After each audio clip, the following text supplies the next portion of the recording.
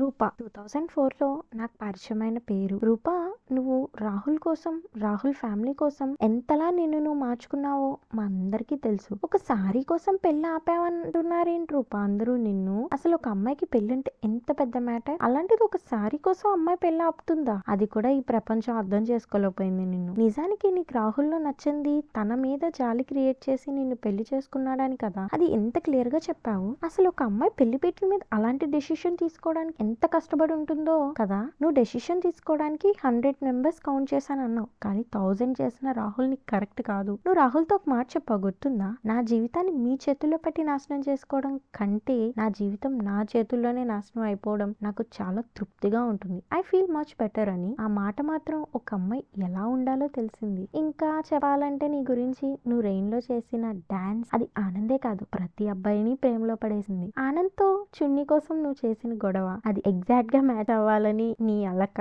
నిన్ను టచ్ చేసినందుకు, నీ బైక్ కవర్ చింపినందుకు ఎలా గొడవ పడ్డావో కదా. నీకు నచ్చకపోయినా నచ్చిన పర్సన్ కోసం నాన్ వెజ్ తెచ్చి నేర్చుకుని మరీ వండావు కదా, అందుకు నచ్చావు నువ్వు. ఇంకోటి నాకు బాగా నచ్చింది, ఆనంద్ తో నీ డేట్ నైట్ ఐస్ క్రీమ్ తినడం, రోడ్డు మీద డాన్స్ వేయడం, చేయి పట్టుకుని నడవడం, ఇంత చిన్న చిన్న విషయాలకి సంతోషపడిపోతారు కదా మన అమ్మాయిలం. అని నువ్వు కూడా అంతే క్యూట్ గా ఉన్నావు. అమ్మాయి అంటే నీలా ఉండాలి అని కోరుకునే ప్రతి అబ్బాయి కలల రాకుమారివి నువ్వు. నిన్ను చూస్తే ప్రతి అమ్మాయి జెల్సీగా ఫీల్ అవుతూనే ఉంటుంది. యాజ్ హానెస్ట్లీ ఒక అమ్మాయిగా నేను కూడా చాలా జెల్సీగా ఫీల్ అవుతున్నాను నీలా లేనని. ఫైనల్ గా నువ్వు ఆనంద్ని కనుగొన్నావు, ఒక రైట్ పర్సన్ ని నీ లైఫ్ లోకి తెచ్చుకున్నావు. నీ వల్ల నాకు హోప్ వచ్చింది. ఒక చెడు మన జీవితంలో జరిగే మంచికే అని కూడా నాకు నేర్పించావు. అమ్మాయి రైట్ టైంలో రైట్ డెసిషన్ తీసుకోవాలి, ఎవరి గురించి ఆలోచించకుండా, అప్పుడు మన లైఫ్ బాగుంటుందని చెప్పావు. Thank you so much Rupa, ఇవన్నీ నేర్పించినందుకు. ఇంతకీ మరి మీ ఫీలింగ్ ఏంటి రూపా మూవీ ఫస్ట్ టైం చూసినప్పుడు? రూపా మూవీ కాదు, ఆనంద్ మూవీలో రూపాని చూసినప్పుడు.